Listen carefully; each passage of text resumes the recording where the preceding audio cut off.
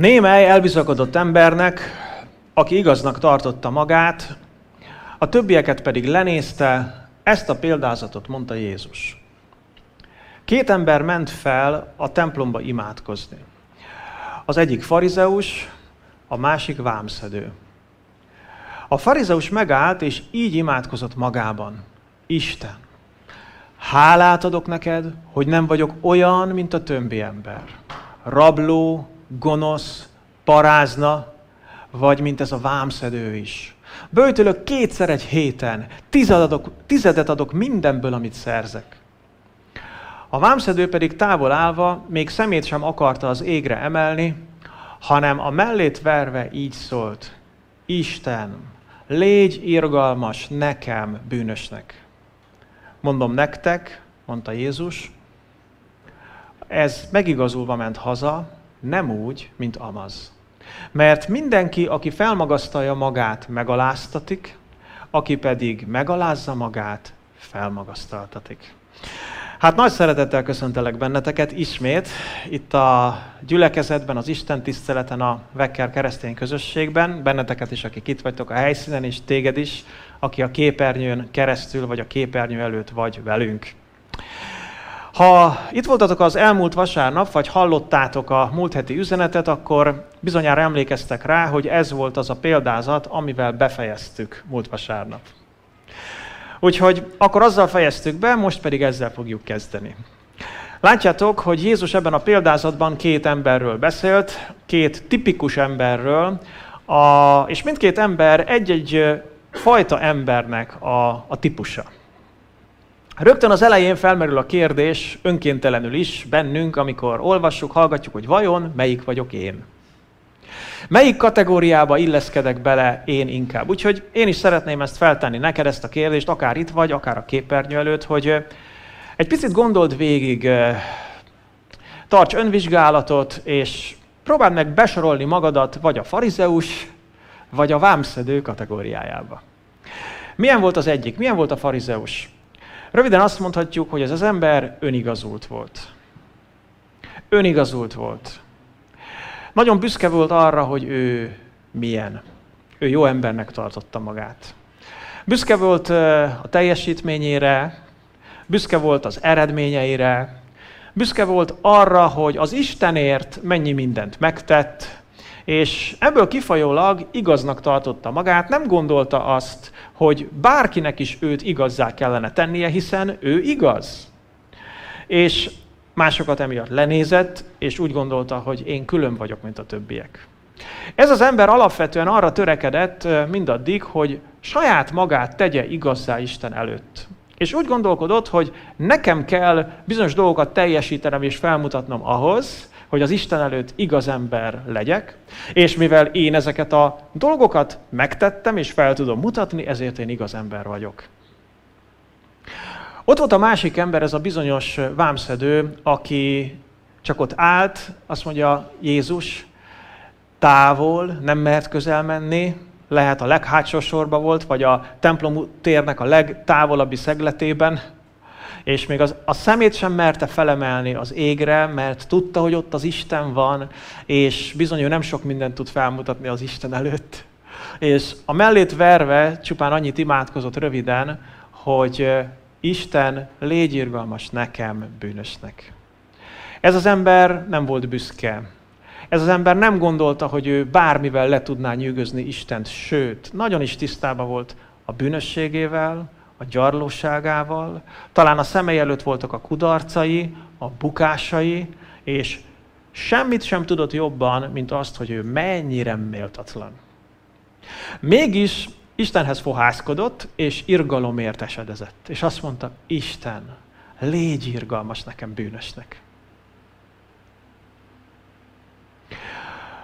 Mindkét ember igazként ment haza. Az egyik önigazultan, a másik pedig megigazultan. De óriási különbség van a kettő között.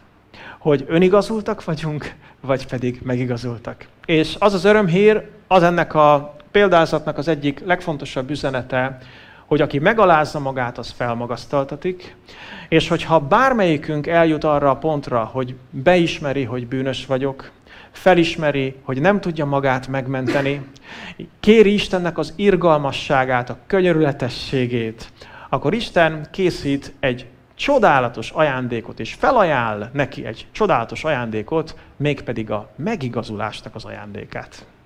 Amikor nem magát teszi valaki igazzá, hanem Isten teszi őt igazzá. Hiszen tudjuk, mert láttuk, hogy nem lehet saját igazságunk Isten előtt. Csak ő az, aki igazzá tud tenni bennünket.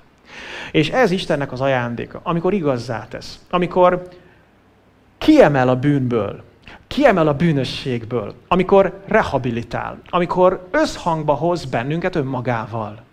És az ő követeléseinek az összességével harmóniába, egyensúlyba hoz bennünket. Amikor eltörli a bűneinket, elengedi a bűnösségünket, és nem egyszerűen csak csupán igazzá nyilvánít, hanem szó szerint igazzá tesz.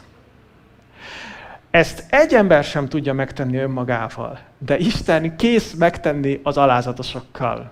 Azokkal, akik bűnbánatot tartanak, és az ő irgalmáért esedeznek. Erről beszéltem az elmúlt alkalmakkor, Istennek erről a nagyszerű ajándékáról, a megigazulásról. És láttuk nem csak azt, hogy nincs saját igazságunk, hanem Isten tehet igazzá, hanem láttuk azt is, hogy a megigazításunknak az előzménye és az ára a megváltás. Hogy Jézus Krisztus, a tökéletes ember, aki betöltötte a törvényt minden tekintetben, ártatlanul szenvedett és meghalt helyettünk a Golgotán.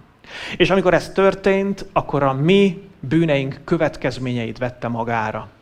A mi bűneink miatt gyötörhette őt a sátán és a gonosz szellemvilág egy rövid időre, és a mi bűneink miatt sújtott rá Isten ítélete akkor, amikor meghalt a kereszten. Az ő megváltása volt az előzménye, és az ára a mi megigazításunknak. Azért lehetünk igazak Isten előtt, mert Jézus jogilag ezt rendezte. Aztán láttuk azt is, hogy az az igazság, amit Istentől kaptunk a megigazulás által, az egy átruházott igazság. A mi bűneinket Isten ráruházta Jézusra, miután Jézus feltámad dicsőségesen a halálból, akkor pedig az ő igazságát átruházta ránk. Úgyhogy amikor Isten előtt igaz emberként állok, vagy amikor önmagamról úgy gondolkodok, hogy én igaz ember vagyok, akkor nem a saját igazságom miatt gondolom ezt, hanem Jézus Krisztus igazsága miatt. Mert hogyha én Krisztusban vagyok, akkor Krisztus igazságában vagyok. És azt mondja a Biblia, hogy amilyen igaz ő, vagyis az Isten, olyan igazzá teszi azt is, aki Krisztusban hisz. Aztán láttuk, hogy a megigazulás, a megigazultságunk, ez az átruházott igazság, ez kegyelemből van. Teljesen független az érdemeinktől. Nem tehetünk érte semmit, nem kell érte tennünk semmit, és nem is szabad érte tennünk semmit.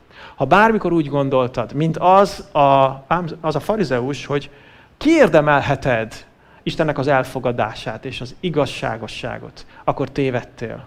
Ne akarj, ne próbálj tenni semmit azért, hogy kiérdemeld a megigazulást, hanem fogadd el. Egy dolgot vár Isten annak érdekében, hogy igazzá tegyen bennünket, ez pedig a hit. Mert a megigazulás az hit által lett, és maradhat a miénk. Láttuk Ábrahám példáját, hogy nem a cselekedetei alapján fogadta előtt Isten igaznak, hanem még a körülmetéletlensége idején tanúsított hite alapján. Egyszerűen elhitte azt, amit Isten mond, elhitte azt, amit Isten ígér, és elindult, vagyis rábízta magát. Ez az egyetlen dolog, amit tehetünk idézőjelbe a megigazulásunkért. Hogy rábízzuk magunkat és elfogadjuk. Milyen nagyszerű dolog ez. És volt még egy fontos igazság, amit megállapítottunk, hogy a megigazulás az egy konkrét esemény. Nem egy folyamat. Nem az van, hogy egyre igazabbak leszünk, és végül igazzá válunk teljesen, hanem az van, hogy egy adott ponton, egy adott eseményhez kapcsolódóan az Isten igazzá tesz. Tegnap még nem voltam igaz, de ma már igaz vagyok. Tegnap még bűnben voltam, de ma már nem vagyok a bűnben. Ez egy konkrét eseményhez kötődik. Mihez? Ahhoz, amikor beismerem a bűnösségemet, megalázom magamat Isten előtt, és elfogadom Jézus Krisztus helyettesítő áldozatát.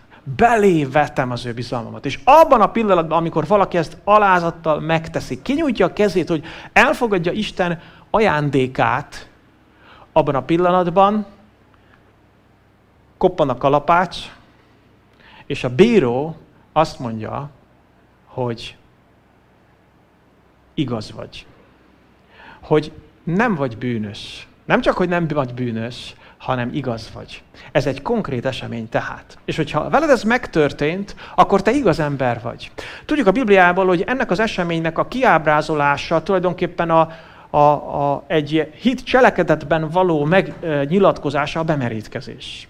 Mert a bemerítkezésben azt mondja a Biblia Róma 6-ban, hogy Krisztussal együtt meghaltunk, Krisztussal együtt eltemettettünk, és Krisztussal együtt feltámadtunk. És ahogy Krisztus meghalt a bűnökért és a bűnöknek a kereszten, úgy mi is meghaltunk a bűnöknek a bemerítkezésben. És ezért azt mondja a Biblia ott a Róma 6-ban, ott a továbbiakban, hogy ezért tehát azt tartsátok magatokról, hogy meghaltatok a bűnnek, de éltek az Istennek a Krisztus Jézusban.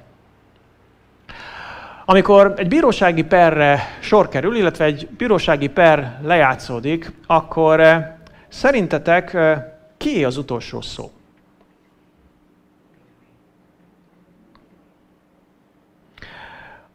Az ügyészé, aki vádol? A védőé, aki megpróbálja a legkedvezőbb ítéletet kiharcolni? A vádlotté? Biztos hallottatok az utolsó szó jogáról. Az utolsó szó joga egyébként a vádlotté az ügyzáró döntés előtt megkapja a jogot a vádlott arra, hogy elmondja, amit akar. Hangsúlyozza, amit akar, és nem tudom én, felelevenítse, amit akar. Ha te ott állnál a bíró előtt, az ítéleten, és elhangzott minden az ügyész részéről, és elhangzott minden a védő részéről, és te megkapnád az utolsó szó jogát, mit mondanál? Mit hangsúlyoznál? Uram, tudod, 10 fizettem rendszeresen. Uram, tudod, hogy nem vagyok olyan parázna, nem veszek részt csoportszexben, ahogy Krisztián mondta a bevezetésben. És nem csalok, nem lopok, járok a templomba. Mit hoznál fel még az utolsó szó jogán mentségedre? Esetleg azt hoznád fel, hogy bíró uram, én teljes mértékben méltó vagyok az ítéletre. Egy mentségem van, Jézus, aki meghalt az én bűneimért is, és feltámadt, és rám ruházta az ő igazságát. Úgyhogy, kedves Uram, én nem önmagamban állok most itt, hanem Krisztusban állok itt előtted. De az igazság az, hogy az utolsó szó joga, ahogyan Szilvi nagyon helyesen mondta rögtön, és gondolom ti is ezt magatokba rögtön tudtátok, és mondtátok, hogy az utolsó szó joga az mégiscsak a bíróé. Egy bírósági ügyet nem az ügyész, nem a védő, és nem is a vádlott utolsó szava dönt el, hanem a bíró utolsó szava dönt el. És innentől kezdve tulajdonképpen már nem az a fontos, hogy mit mondott az ügyész, mit mondott a védő, és mit mondott a vádlott, hanem csak egy dolog számít, hogy mit mondott a bíró. Mert a bíró szavának van perdöntő joghatósága. És hogyha a bíró azt mondja, hogy ártatlan, hogy igaz, akkor minden további érvelésnek vége van. És hogyha ez a szó az a legfelsőbb bíróságon hangzott el, ahonnan már nem lehet tovább fellebbezni, és az az ítélet hangzik el, hogy ártatlan, akkor a vádlott szabadon távozhat, mert tudja, hogy vége van a perének. Nos, a mai üzenetemnek azt a címet adtam, hogy az utolsó szó jogán. És itt most nem a vádlott utolsó szó jogára gondolok, hanem a bíró utolsó szavára. És arra szeretném a hangsúlyt tenni, és a fókuszt tenni, hogy a bíró az Isten, hogyha mi elfogadtuk Jézus Krisztus megváltását, mert bűnösnek ítéltük magunkat, és irgalomért folyamodtunk, akkor már kimondta fölöttünk a felmentő ítéletet. És azt mondta, hogy nem bűnös. Azt mondta, hogy ártatlan. Sőt, nem csak azt mondta, hogy nem bűnös, hanem azt mondta, hogy igaz.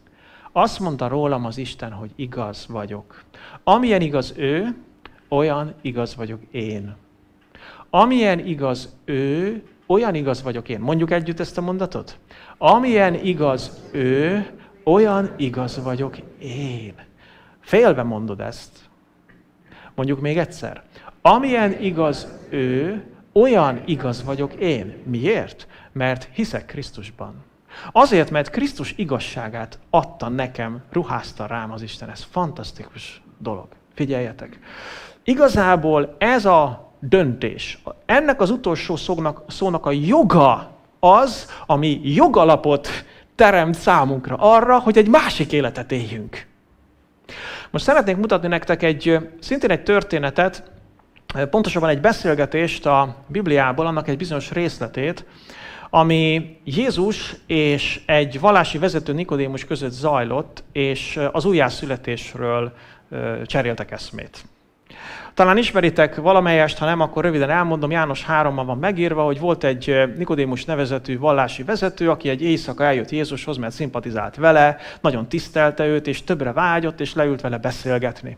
És rögtön elkezdte dicsérgetni, és mondta, hogy ó, mester, tudjuk, hogy Istentől jöttél tanítóul, mert senki sem tehet ilyen csodákat, jeleket, ha csak nincs vele az Isten. És Jézus más irányba terelte azonnal a beszélgetést, és ennek a Nikodémusnak a gondolkodását, és azt mondta, hogy bizony, mondom neked, ha nem születsz újonnan, akkor nem látod meg az Isten országát. És aztán erről beszéltek, hogy hogyan is történik az újonnan születés, az a felülről születés. És Jézus azt mondta, hogy ez a Szent Szellem által történik. Tudod, ez egy ilyen természet fölötti változás, amikor egy embert megérint belül Istennek a szelleme. És valamit tesz benne, és ennek hatására az ember belül más emberré lesz, és megváltozik. És Nikodémus nem értette, hogy ez hogyan történhet. És tovább kérdezett, hogy oké, de hogyan történik ez? És akkor Jézus egy nagyon érdekes dolgot felelt, és ezt fogom most megmutatni nektek. Azt mondta. Ahogyan Mózes felemelte a kígyót a pusztában, úgy kell az ember fiának is felemeltetnie, hogy aki hisz, annak örök élete legyen ő benne.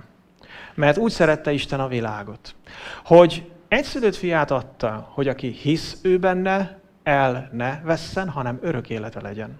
Mert az Isten nem azért küldte el a fiút a világba, hogy elítélje a világot, hanem hogy megmeneküljön a világ általa. Jézusról beszél, János 3.16-ot a legtöbb keresztény fejből tudja, és tudja, hogy ez az evangélium üzenete dióhéjban, az egész Biblia legfőbb üzenete ez itt dióhéjban, és kórusban mondjuk, hogy mert úgy szerette Isten a világot, hogy az ő egyszülött fiát adta, hogy aki hisz ő benne, el ne vesszen, hanem örök élete legyen. Igaz, te is ismered, kedves nézőm, ezt. De ahhoz, hogy igazán megértsük, mi is ennek a jelentősége, fontos az, amit Jézus előtte mondott. Mert hogy ezt a dolgot, mármint Jézus halálát és a benne való hitet, azt Jézus hasonlította egy ószövetségi eseményhez. És erről olvasunk itt. Azt mondja, hogy mert amiképpen, ahogyan felemelte Mózes a kígyót a pusztában, úgy kell az ember fiának is felemeltetnie. És csak ennyit vet oda, hogy ahogy Mózes felemelte a kígyót a pusztába, ugye nem kellett Jézusnak ennél többet mondania, mert hát Nikodémussal beszélgetett. Nikodémus pedig betéve tudta az egész ószövetséget. És azonnal tudta, miről van szó. Arról van szó, Jézus arra az eseményre utalt, amikor Izrael fiai kijöttek Egyiptomból, Isten megszabadította őket, és a pusztában kellett vándorolniuk. És meg kellett kerülniük Edom országát, és azt írja a Biblia, 4 Mózes 21-ben találjátok, ha érdekel, olvassátok el. Azt mondja, hogy elfogyott a nép türelme. Nem tudom, veled szokott-e ilyen történni, hogy elfogy a türelmed, ilyen-olyan helyzetekben, akár Istennel szemben is. Szóval a népnek elfogyott a türelme, Istennel szemben is elkezdtek keményen zúgolódni, és vádolták Mózest, hogy miért hoztál ki minket Egyiptomból? Azért, hogy itt halljunk meg a pusztában. Hát mi ez? Hol itt a Kánaán? Hol itt az, amiről beszéltél? És Isten látta a szívüknek ezt a keménységét, látta ezt a lázadását, és látta, hogy így egyszerűen nem alkalmasak arra, hogy birtokba vegyék az ígéreteket. És akkor az történt, hogy Isten mérges kígyókat küldött a népre. Jöttek a mérges kígyók, és kezdték megmarni az embereket. Most képzeljétek magatokat ebbe a helyzetbe. Képzeljétek el, hogy mi vagyunk Izrael népe, és ott vagyunk a pusztába. És mondjuk a pusztába tartunk egy ilyen értekezletet, és itt vagyunk. És egyszer csak a széked alól előjön egy mérges kígyó. Puff, belemar a lábadba, aztán tudod, hogy most van még, nem tudom, 1-2 órád esetleg maximum.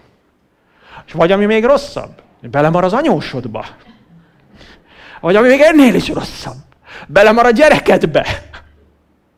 A szerelmedbe. És akkor teljesen kétségbe esett a nép. Most mi lesz? És olyan érdekes, hogy nem kellett nekik prédikálni, azonnal tudták, hogy mi a probléma. Azonnal tudták, hogy hol rontották el, hol hibáztak. És rohantak Mózeshez, és mondták, tudjuk, hogy nagyon helytelenül jártunk el, lázadtunk, ez teljesen indokolatlan volt, és kérjük, hogy most könyörögj az Úrhoz, hogy valamit tegyen, hogy szabadítson meg minket ezektől a kígyóktól.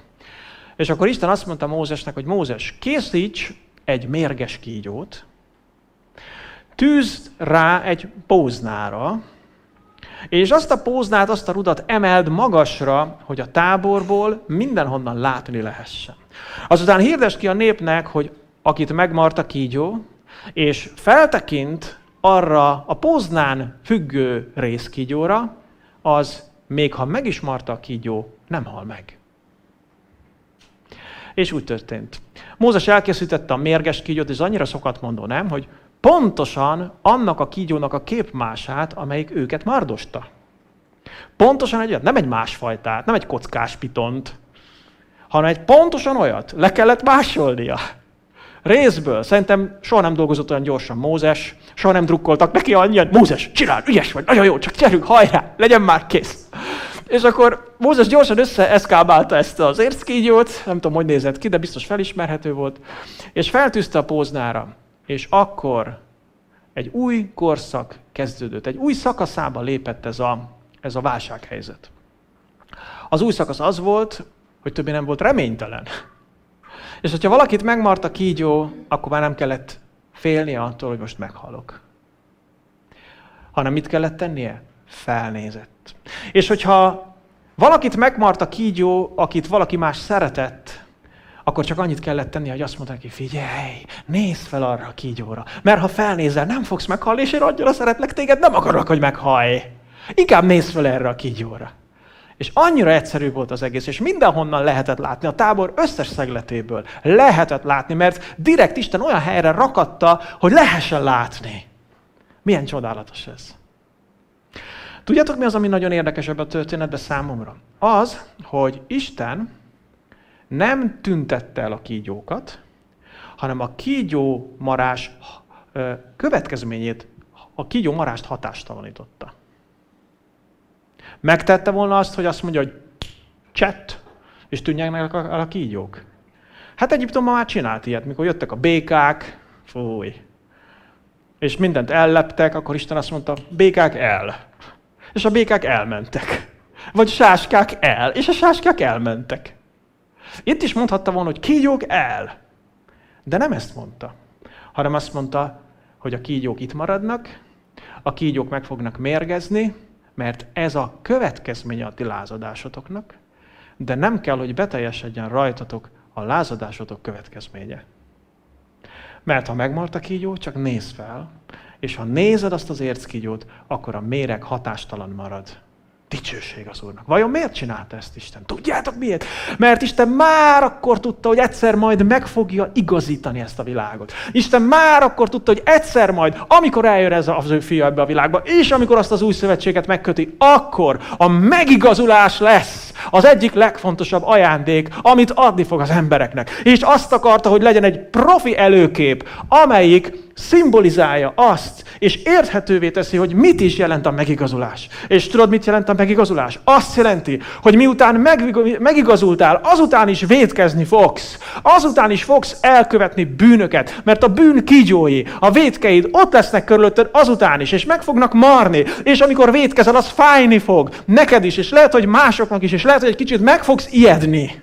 De, ha nézed Jézust, hidd el, úgy, mint aki érted és helyetted meghalt, és érted és helyetted feltámadt, akkor a vétkeid hatástalanok maradnak az Istennel való kapcsolatodra és az örök sorsodra nézve. Ámen! Nos, ez a megigazulás.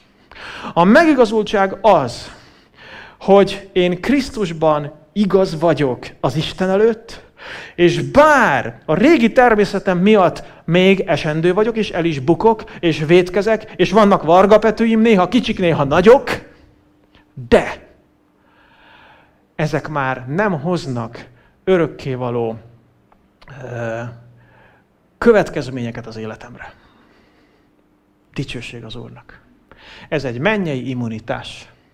Ez egy mennyei szérum, ami beléd van adva, beléd van oltva, és hatálytalanná teszi a bűneidet.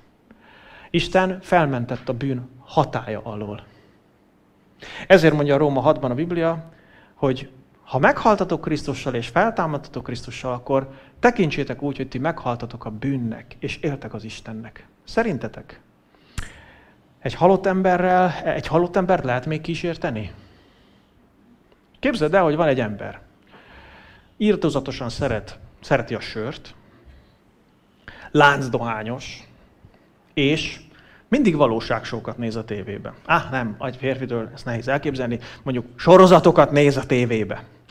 És képzeld el, hogy ez a sörimádó, láncdohányos, sorozatfüggő ember egyik este ül a fotelba, és mit csinál? Nézi a sorozatot, issza a sört, és szívja a cigit. És hirtelen szívinfarktust kap, és meghal. És a cigaretta még ott füstölög a hamutartóban, a sör ott bugyog az asztalon, és a sorozatban éppen valami nagyon izgalmas akció zajlik, de mindezek őrá már nem hatnak. Nem hatnak rá. Miért? Mert meghalt. Azt mondja a Biblia, hogy ha Krisztussal együtt meghaltatok és feltámadtatok, akkor tartsátok azt magatokról, hogy meghaltatok a bűnnek. Figyelj, van egy olyan rész benned. Van egy olyan rész benned, amely a bűnre immunis. Van egy olyan rész benned, amit nem vonz a bűn. Van egy olyan rész benned, amely kikezdhetetlen a bűn által. Van egy olyan rész benned, ami tökéletes, és tudod, melyik ez a rész? Ez az új teremtés. Ez az új ember, akivé Krisztusban lettél. A problémákat az okozza, hogy még a régi is itt van velünk. És ezért kell nagyon világosan látnunk, értenünk a megigazulásnak az igazságát, és hinnünk abban. Nos, arról szeretnék ma beszélni a továbbiakban, hogy mit biztosít számomra az utolsó szó joga. Az, hogy Isten igazzá tett engem, igazzá nyilvánított és igazzá tett, egy legfelsőbb bírói döntéssel, ez mit szerzett meg a számomra? Mit biztosít számomra az utolsó szó joga? 5 dolgot fogok felsorolni és megemlíteni nektek, és nagyon szeretném, hogyha ebben az 5 dologban megerősödnénk ma. És a végén nagy hálákat adnánk az Úrnak, hogy ezt az 5 dolgot biztosította számunkra az utolsó szó a felmentő ítélet jogán. Az első, nincs ellenem elmarasztaló ítélet. Nincs ellenem elmarasztaló ítélet. Nézzétek, mit ír a Biblia a Róma 8:1-ben. Azt mondja, nincs tehát most már semmiféle kárhoztató ítélet azok ellen, akik a Krisztus Jézusban vannak. Ez egy kulcsige. Mind az 5 eredményhez egy-egy kulcsigét fogok mutatni, ehhez az elsőhöz 2-t, egy-egy kulcsigét önmérsékletet tanúsítottam, viszont fogok utalni még egy jó pár más igére. És ha eszembe jut, még az igehelyet is megmondom, hogy hol találjátok. Tehát azt mondja a Róma 8:1-ben a Biblia, hogy nincs tehát most már semmiféle kárhoztató ítélet azok ellen, akik Krisztus Jézusban vannak. Wow! Minden szó aranyrög.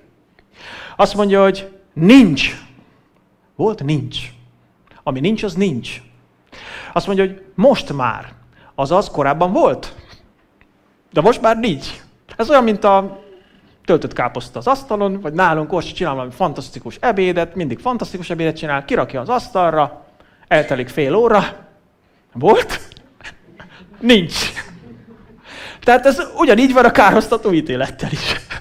De volt, de nincs. Volt kárhoztató ítélet ellenem, volt elmarasztó ítéletem, mert valóban bűnös voltam, és valóban Isten ítélete várt rám. De most már nincs. Miért nincs? Nézzétek meg. Mert Krisztusban vagyok. Krisztusban vagyok. Nem arról van szó, hogy hiszem, hogy van Jézus. Hiszem, hogy ő egyszer itt járt a földön. Nem arról szól, hogy igen, ő hiszem, hogy ő meghalt a világ bűneiért, úgy unblock. Hanem ennél sokkal többről van szó. Azt mondja, hogy aki Krisztusban van, hogyan kerülsz bele Krisztusba? Úgy, hogy befogadod őt, és ő beléd költözik a Szent Szellem által, és úgy, hogy belemerítkezel Krisztusba. És akkor Krisztusba vagy. És ha Krisztusba vagy, akkor nincsen ellened elmarasztaló ítélet, kedves testvérem, kedves barátom. És hadd mondjam neked, hogyha a képernyőlet nézel, hogyha te még nem vagy Krisztusban, lehet, hogy már hiszed, hogy van Jézus, lehet, hogy már hiszed, hogy ő meghalt a világ bűneiért, de még nem bíztad rá te személyesen magadat, akkor most hívlak, hogy gyere, szólítsd meg őt teljesen egyszerűen, és mondd el, légy irgalmas nekem, Uram, légy az én megváltóm is, rád bízom magamat. És ha már ezt megtetted, akkor gyere, merítkezz be. Írd nekünk egy e-mailt az info@vekker.eu e-mail címre, és nagyon szívesen segítünk ebben, ha nincs más lehetőséged. De kerülj Krisztusba. Mert ha Krisztusban vagy, akkor nincs többé semmilyen károsztató ítélet ellened. Miért olyan fontos ez? Azért, mert hogy lesz ítélet. Azt mondja a Biblia 2 Korintus 5:10-ben, hogy minnyájunknak leplezetlenül kell odaállnunk a Krisztus ítélőszéke elé,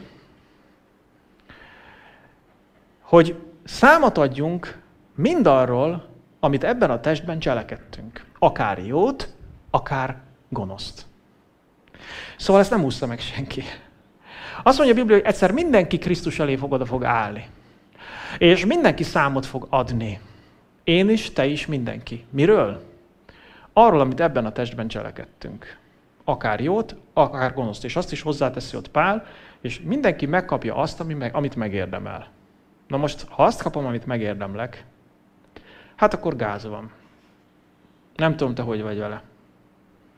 Ha azt kapom, amit megérdemel, akkor nagyon nagy gáz van.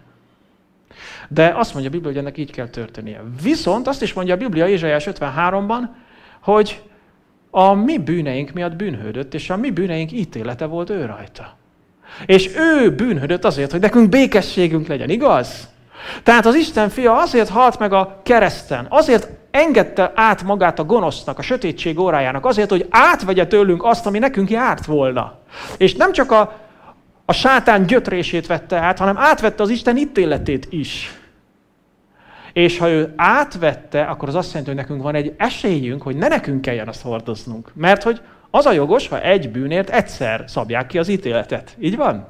Ha nem jogos dolog egy bűnért kétszer kiszabni az ítéletet. Hát nem Magyarország, a mennyek országa. Ott csak egyszer lehet. De amúgy a normális jogban is így van. Szóval csak egyszer lehet. És Jézus meghalt a bűneinkért. És ezért mi mentesülhetünk a bűneink következménye alól. Azt írja Pál apostol a 1 Korintus 11:31-ben, amikor az úrvacsoráról értekezik, hogy majd visszajön remélhetőleg a kamera sincs? Az van. Csak azért, hogy tartsak-e szünetet a felvétel miatt, vagy mondhatom tovább? Tessék? Még megy. Jó. Akkor ezt a részt majd kivágjuk. Hello. És akkor... Akkor folytatom. Szóval, azt mondja Pál apostol az 1 Korintus 11:31-ben, hogy ha mi magunk ítélnénk meg önmagunkat, akkor nem esnénk ítélet alá. Ez egy nagyon, nagyon fontos isteni alapelv. Hogyha én eljutok arra a pontra, hogy bűnös vagyok, és azt beismerem, és megítélem magamat, odállok az Isten elé, és azt mondom, hogy Uram, jogos az ítéleted. Igazad van, ha haragszol. Nem tudok semmit felhozni a mentségemre, és nem is akarok felhozni semmit a mentségemre. Neked igazad van. Hogyha mi magunk ítéljük meg önmagunkat, azt mondja a Biblia, hogy akkor nem esnénk ítélet alá. Úgyhogy ha én magamat megítéltem, bűnösnek nyilvánítottam, és elfogadtam Jézus Krisztusnak az áldozatát, helyettesítő áldozatát, akkor én mentesültem az ítélet alól. És van egy másik nagyon reményteljes ige, amit maga Jézus mondott, a János 5:24-ben találjátok. Azt mondta, hogy aki hallja az én beszédeimet, és hisz abban, aki elküldött engem, annak örök élete van, sőt, ítéletre sem megy, hanem átment a halálból az életbe. Micsoda? Ott a ktiszis szó szerepel a görögben, ami különválasztást, elválasztást jelent. És egy ilyenfajta ítéletet. És azt mondja Jézus, hogy ha valaki hallja az én beszédemet, vagy a rólam szóló beszédet, hogy én mit tettem érte, és hisz nekem, hisz abban, aki engem elküldött, akkor örök élete van, nem lesz, már van örök élete neki, és a jövőben pedig nem fog az elmarasztaló ítéletre menni. Azaz, kedves barátaim, többféle típusú elszámolás lesz, mert hogy nekünk is meg kell jelennünk Krisztus ítélőszék előtt, de az nem elmarasztaló ítélet lesz. Van egy nagyon fontos kijelentése a Szentírásnak, az Új Szövetségnek. Akik Krisztusban vannak, azok semmiféle elmarasztaló ítéletben nem részesülnek, hanem egy jutalomosztó ítéletben fognak részesülni. És hogyha Jézus Krisztus mint alap ott van az életükben, mert elfogadták őt és Krisztusba kerültek, és őrá építenek, akkor minden olyan dologért, ami az ő szemszögéből nézve értékes volt, azért jutalmat fognak kapni. És van, aki nagyon sok jutalmat fog kapni, van, aki elég keveset fog kapni, de büntetést senki nem fog kapni, aki Krisztusban van. Dicsőség az Úrnak. Ez az, amit nekünk megígért az Úr. Nos, akkor nem tudom, megy a prezi, tudom-e használni, vagy mindjárt megy. Jó, akkor azt megvárjuk. Bár tudom fejből, de csak miattatok. Eddig jó volt? Tetszik ez? Azért ez elég jó, nem? Nincs gond a gyors hajtással. Persze, földileg van, tehát ezen nem arra buzdítottalak, hogy gyorsan hajtsál, mert ugye az Isten kegyelme nem teszi semmissé a bűneink földi következményeit, úgyhogy ezért fontos erre odafigyelnünk, de az örökkévaló következmények alól mentesültünk. Dicsőség az Úrnak. A második következmény, bocsánat, még ezt az igét hadd mondjam, 1 János 4.11, ezt mégis csak elfejtettem. Abban lett teljessé a szeretet közöttünk, írja János, hogy bizalommal tekinthetünk az ítélet napja felé. Hogy bizalommal tekinthetek az ítélet napja felé. Azért ez nagyon jó érzés, nem? Mivel megigazultam, nem kell félnem az utolsó ítélettől. Dicsőség az Úrnak. Sőt, várakozhatok, várakozással tekinthetek rá, hogy mi lesz ott. Lehet, hogy lesznek dolgok, amiért szégyelleni fogom magamat, biztos vagyok benne. De az Úr Jézus szeretete olyan nagy, már most is, és akkor is olyan nagy lesz, hogy még ha szégyelni is fogom magamat bizonyos hiába való dolgok miatt, akkor is örülhetek majd annak a jutalomnak, annak a dicséretnek, amit tőle kapok azért, mert hűséges voltam, mert kitartottam ő mellette, mert törekedtem, hogy őt képviseljem, és milyen jó lesz ez. A második eredménye annak, hogy Isten igazzá tett bennünket, az, hogy békességem van Istennel. Békességem van Istennel. Esetleg majd kapcsoljátok be ezt is, jó? Hogy lássam, hogy ne kelljen forrogolódnom. A Róma 5.1-ben azt írja Pál apostol, mivel tehát megigazultunk hitáltal, békességünk van Istennel, ami Urunk Jézus Krisztus által. Emlékeztek rá, hogy ezt a múlt vasárnap is idéztük? És mi az, amit megállapítottunk ennek alapján? Az a bizonyos 6. igazság volt, hogy a megigazulás ez egy esemény, ami megtörtént, igaz? Tehát nem majd egyszer megigazulunk fokozatosan, hanem megigazultunk. Ez egy befejezett dolog. Megigazultunk hitáltal. Akkor, amikor a hitünket Jézusba vetettük, és rábíztuk magunkat, akkor megigazultunk. És nézzétek meg az eredményt. Azt mondja, hogy megigazultunk hitáltal, és ezért békességünk van Istennel. Segítsetek nekem egy picit. Szerintetek mit jelent békességben lenni Istennel? Szóljatok hozzá bátran.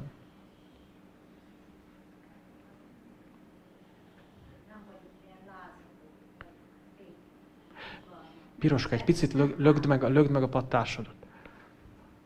Igen, hogy nem vagyunk lázadók.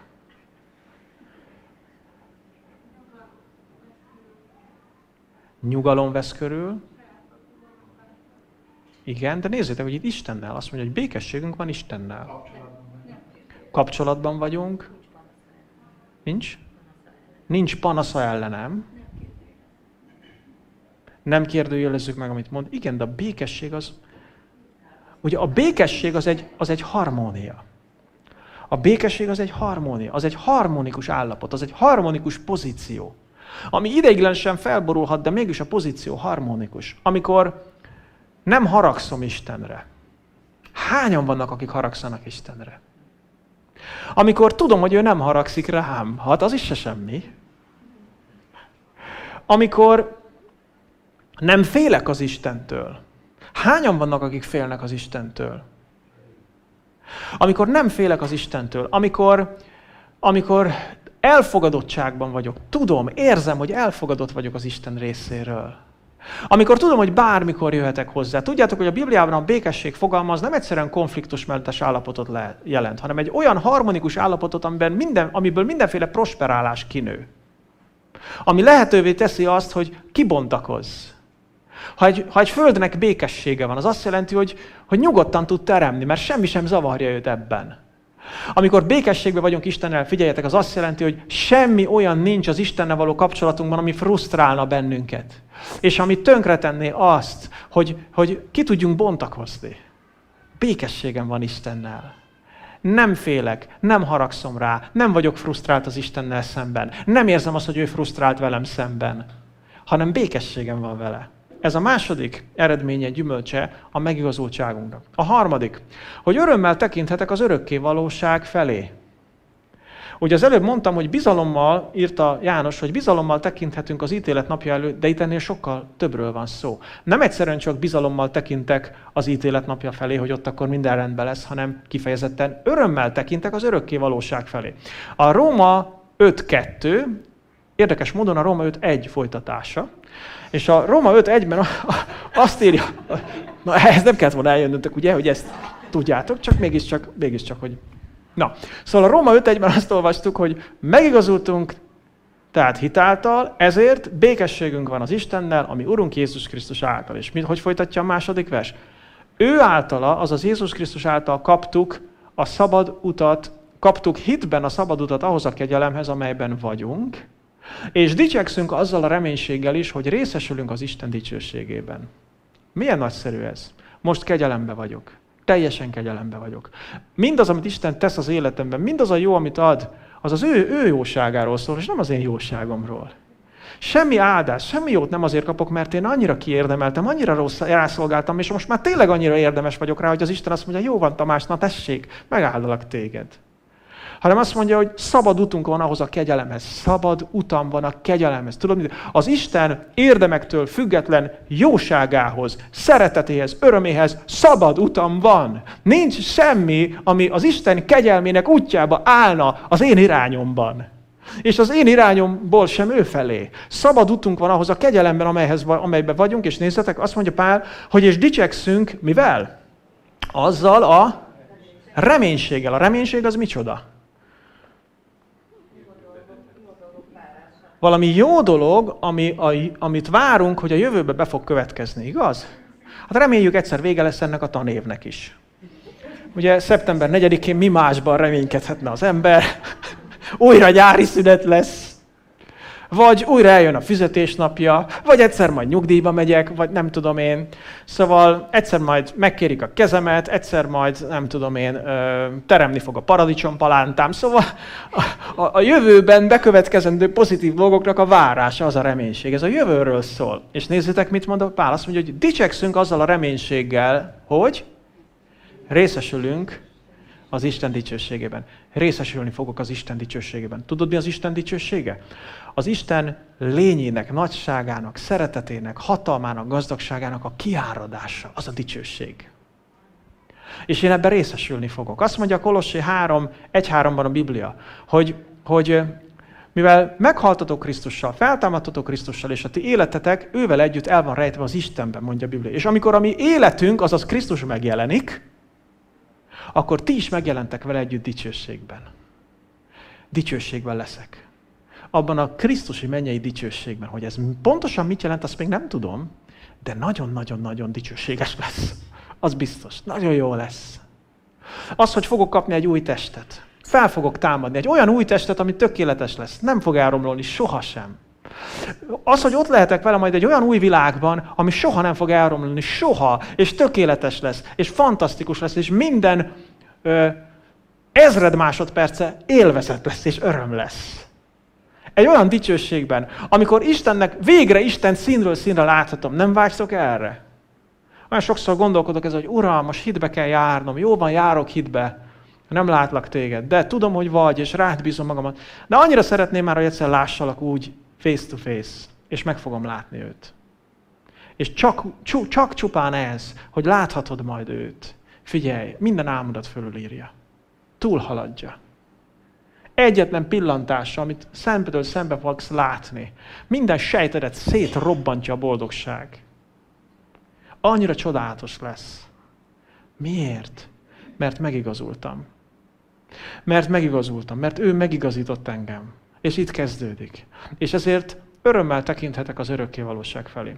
Negyedik eredménye a megigazultságunknak, hogy nem vádolhat többé jogosan a sátán. Na most ez egy nagyon fontos dolog.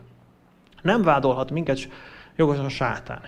Egyszer hallottam egy sztorit, hogy nem is tudom, valamikor talán 1990-es években találtak egy japán katonát valamelyik szigeten, amelyik még mindig teljes fegyverzetbe volt beásva, mert azt hitte, hogy még nincs vége a második világháborúnak. Most azért az elég durva, nem? Amikor vége van már 40 éve, de ő már megőszülve, de teljes katonai díszében, ott harckészültségben figyel, és ő rábízták azt a szigetet. Tehát ugye ez a japán mentalitásról is valamit elmond. Rábízták a szigetet, hogy azt ő őrizze, ide ne jöjjön semmi ellenség, úgyhogy ő érzi. 40 éve már őrzi, de mi se jött oda senki. És amikor megtaláltak, akkor rendesen egyszer nem hitte el, hogy vége van a háborúnak. Aztán végül csak elhitte. Nos, a sátán egy olyan ügyész, aki nem vesz tudomásul arról, hogy le van zárva a per. Hát a pernek már rég vége van. Ez meg még mindig mondja. Még mindig mondja. Érted? Nem hagyna fel azzal, hogy engem mószeroljon. Nem tudom, ti ezt tapasztaljátok-e? Nem hagy fel azzal, nem unja meg, hogy megmondja nekem, hogy milyen béna voltam, hogy ezt is elrontottam régen is, meg most is, meg szerintem a jövőben is el fogom rontani. És hogy mennyire alkalmatlan vagyok én erre is, arra is, amarra is. Tehát egyszerűen ez fel van húzva, felhúzták, és nem bír leállni. És állandóan vádol. Újra, és újra, és újra vádol.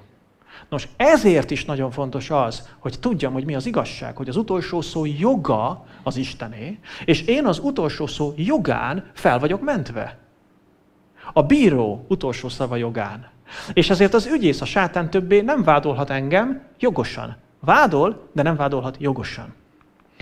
Azt írja a Biblia Róma 8:33-34-ben. Ki vádolná Isten választottait? Nagy, patetikus kérdés Páltól. Ki vádolhatná Isten választottait? Na ki? Olyan nagyon érdekes ez a mondat. Isten, aki megigazít. Tehát akkor Isten vádolhat? De ezt nem így kell olvasni, hanem úgy, hogy ki vádolhatná Isten választottait? Isten, aki megigazít. Hát Isten vádolhatna engem, de ő már nem vádol. Miért nem vádol? Mert megigazított. Mert azt mondta, hogy dikájó. Azt mondta, hogy ártatlan. Azt mondta, hogy bűn nélküli. Azt mondta, hogy igaz. És hogyha ő a bíró azt mondta, hogy én igaz vagyok, akkor ki az, aki még vádolhatna? Kedves atyám fiai, ki? Senki, de attól még vádol. Azért mondja Pál, hogy ki vádolhatna. Vedd észre, hogy nincs, aki vádolhatna, nincs, aki joggal vádolhatna téged. Ki ítélne el? Csak hogy ne legyen félreértés. Ki ítélne el? Azt mondja, a meghalt, sőt feltámadt Jézus Krisztus, aki az Isten jobbján van, és esedezik is értünk, és röviden összefoglalva, hogy mi mindent tett megértünk Jézus Krisztus, az Isten fia. Mit csinált értünk?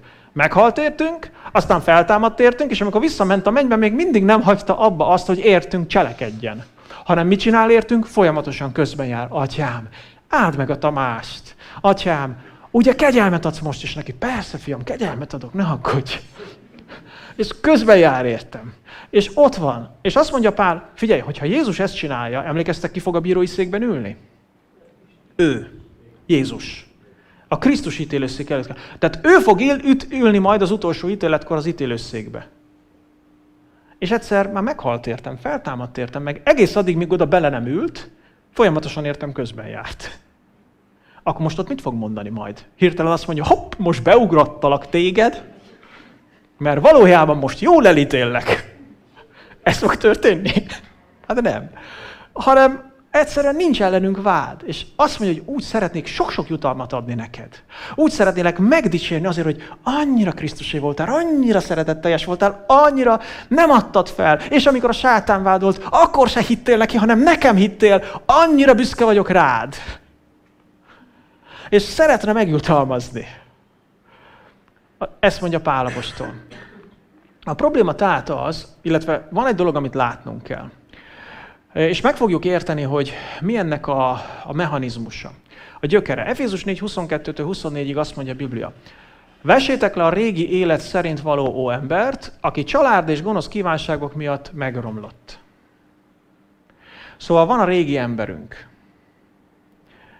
Milyen emberünk? A régi. Tehát akkor már most nem aktuális, ugye?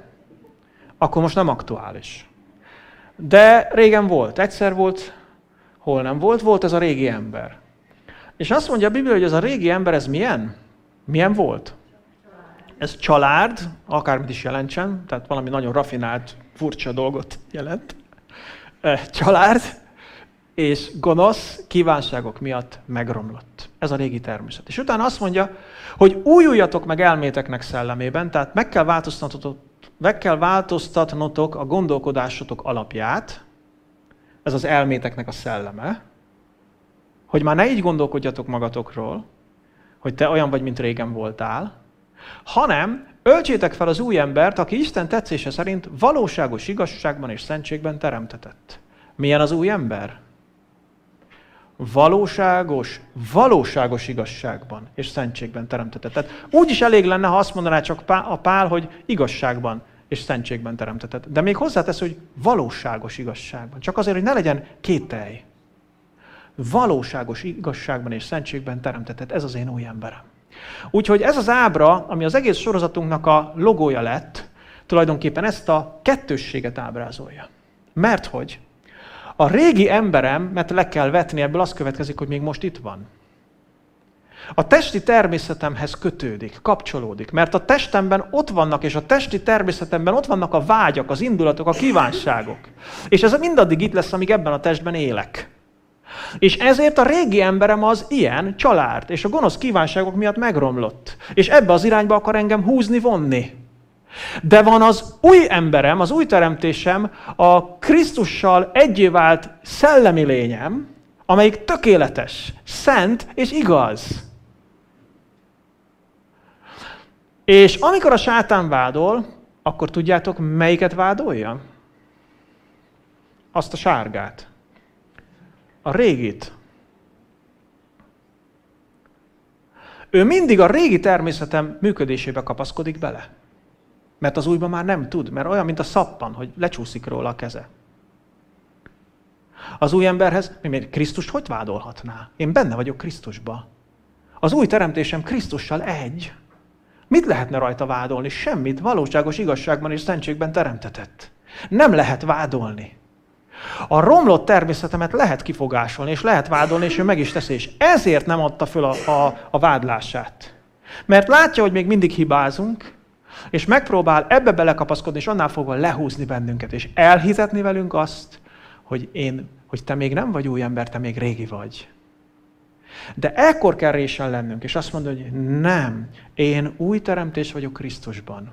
Én valóságos igazságban és szentségben teremtettem.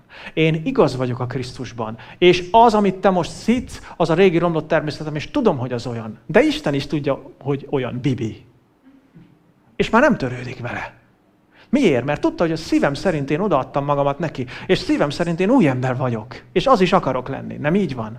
Szíved szerint te is új ember akarsz lenni, igaz? És szenvedsz attól, amikor a régi még működik. De szíved szerint új akarsz lenni, és Isten azt mondja, legyen úgy, ahogy a szíved szerint akarod. És te új ember vagy. És ezért a sátán nem vádolhat téged jogosan, és ezért kell megértenünk ezt az igazságot. És nem mindegy, mivel azonosítjuk magunkat. Hogy az identitásunk az miből fakad. Mivel azonos. És ezért folyamatos figyelembe vennünk az Efézus 6-ból a 13.-14. verset, ahol azt írja Pál. Éppen ezért vegyétek fel az Isten fegyverzetét. Miért? Azért, mert a gonosz szellemvilág támad bennünket. Az van előtte leírva. A sátán nem adja fel, birkózik velünk. Éppen ezért vegyétek fel az Isten fegyverzetét, hogy ellenállhassatok a gonosz napon, és mindent leküzdve megállhassatok. És aztán felsorolja, hogy mi mindenben erősítsük meg magunkat. Azt mondja, hogy álljatok meg tehát, felövezve derekatokat az igazság, a valóság szeretetével. Azután magatokra öltve a megigazulás páncélját. Figyeljétek meg, hogy a megigazulást páncélnak nevezi a Biblia. Mellvértnek, egész pontosan.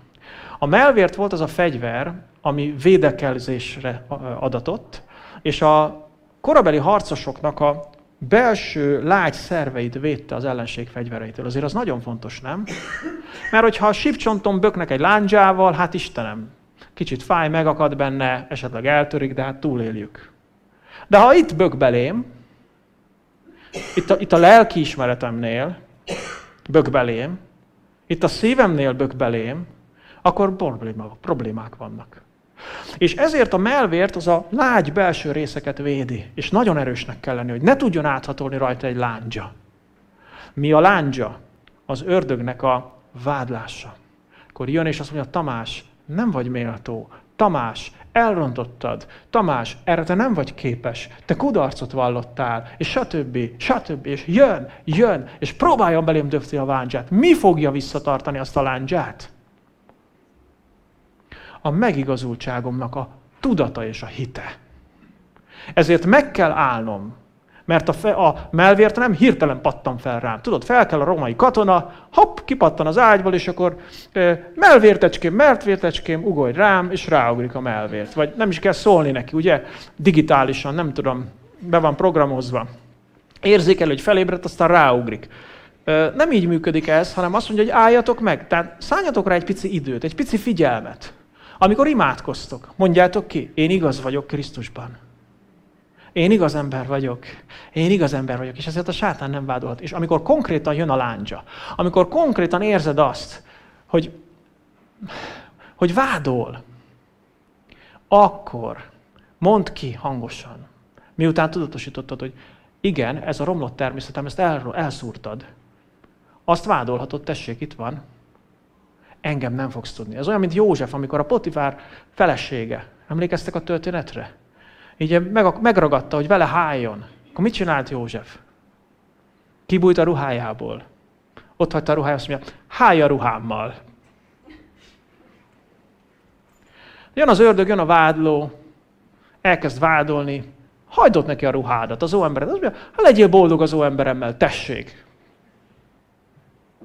Gyönyörködj benne. Marcangol, nézegesd.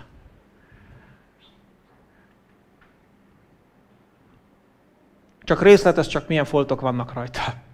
Nyugodtan, ha neked ez jól esik. Én már új ember vagyok Krisztusban. Ez egy harc, testvérek.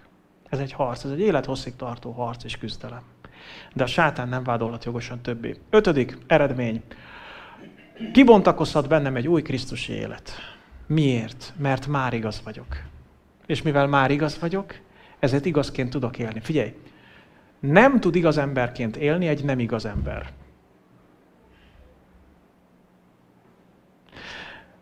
Igaz emberként csak egy igaz ember tud élni.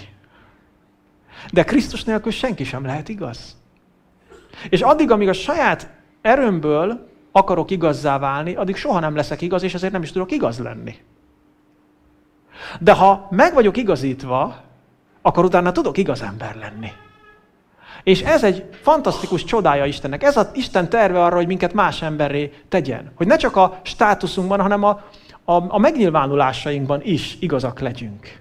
Azt írja a Róma 5:20-22. Mert amikor szolgái voltatok a bűnnek, miai voltunk a bűnnek? Szolgái. Akkor szabadok voltatok az igazságtól. Akkor nem voltatok megigazulva. De milyen gyümölcsöt termett ez akkor nektek? Bizony, most szégyenkeztek miatta, mert ennek vége a halál. Ez volt régen. A bűnben voltunk az igazság nélkül. Aztán megtörtént a csere, most már az igazságban vagyunk bűn nélkül. És azt mondja, most azonban, miután a bűntől megszabadultatok, megszabadultál a bűntől. Figyelj, megszabadultál a bűntől akkor is, ha még bűnöket követsz el. Most azonban, miután a bűntől megszabadultatok, és az Isten szolgái lettetek, már ez meghozta nektek gyümölcsét, a szent életet, amelynek vége az örök élet. Figyeljétek meg, hogy a szent élet micsoda? Gyümölcs, mondjuk együtt. Gyümölcs. A szent élet az egy gyümölcs. Az egy következmény. A szent élet az egy eredmény. És minek a gyümölcse, az eredménye a szent élet? Az, hogy megszabadultam a bűntől, és igaz lettem. Ezért tudok szent lenni. Figyeljetek ezt! Soha nem fogsz tudni szent lenni, ha nem lettél előtte igaz. De ha igaz lettél, akkor szent is leszel, majd ne aggódj. Meg kell próbálni ezt úgy alakítani, hogy ez a folyamat ez haladhasson előre, de ne aggódj, haladni fog előre. Most szentebb vagy, mint amennyire 2 éve voltál. Ezt garantálom. Még akkor is, ha te nem úgy gondolod. És mire odaérsz majd az Úrhoz, hidd el, meg fog szentelni téged.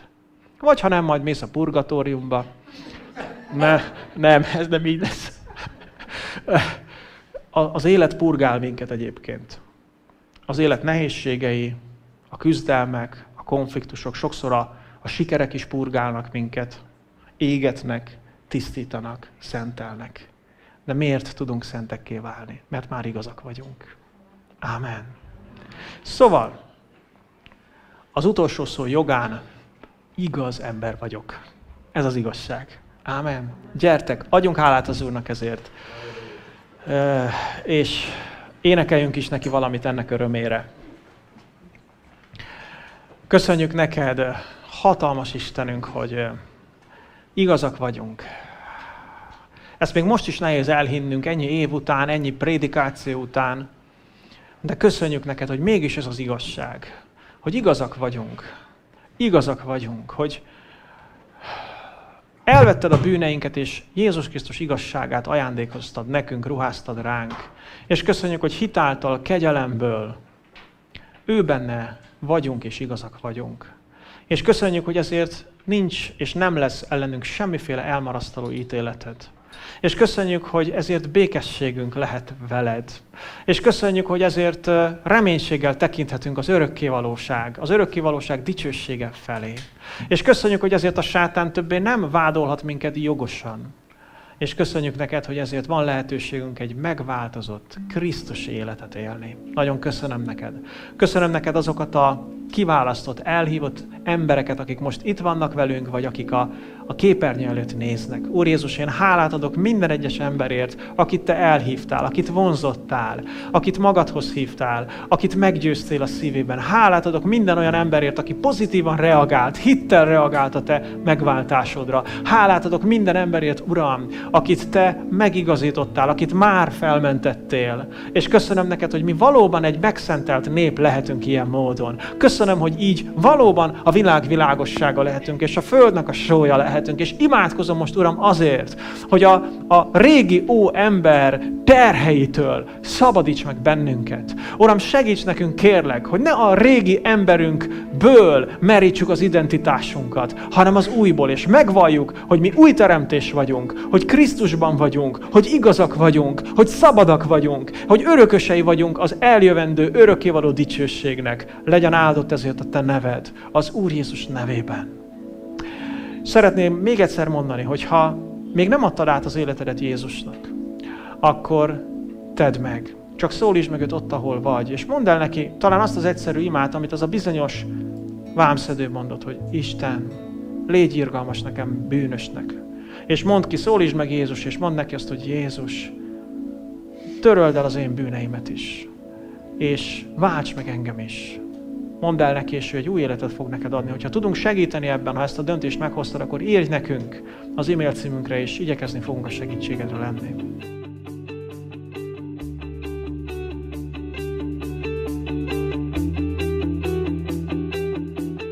Kedves hallgatóm, örülök, hogy ebben az üzenetben velem tartottál. Kívánom és imádkozom érte, hogy Isten használja fel a javadra mindazt, amit hallottál. Az üzenet után szeretném figyelmetbe ajánlani, hogy van lehetőséged adakozni szolgálatom javára. Felajánlásodat azért is fogadom köszönettel, mert tevékenységemet önkéntes támogatások segítségével tartom fenn. A támogatás módjáról információt találsz podcast csatornám honlapján, a foristamas.podbean.com internet címen, a Hogyan támogathatod szolgálatomat menüpontban, vagy tájékoztatást kérhetsz levélben is az info@foristamas.hu e-mail címen. Bármi kérdésed, vagy megbeszélni valód lenne a támogatás témájában, szintén erre a címre írhatsz. Ismétlem a két elérhetőséget. Podcast csatornám honlapját tehát a foristamas.podbean.com internet címen találod, e-mailt pedig az info@foristamas.hu címre küldhetsz. Köszönöm, ha támogatásoddal mellettem állsz, Isten áldjon, várlak a következő üzenettel is.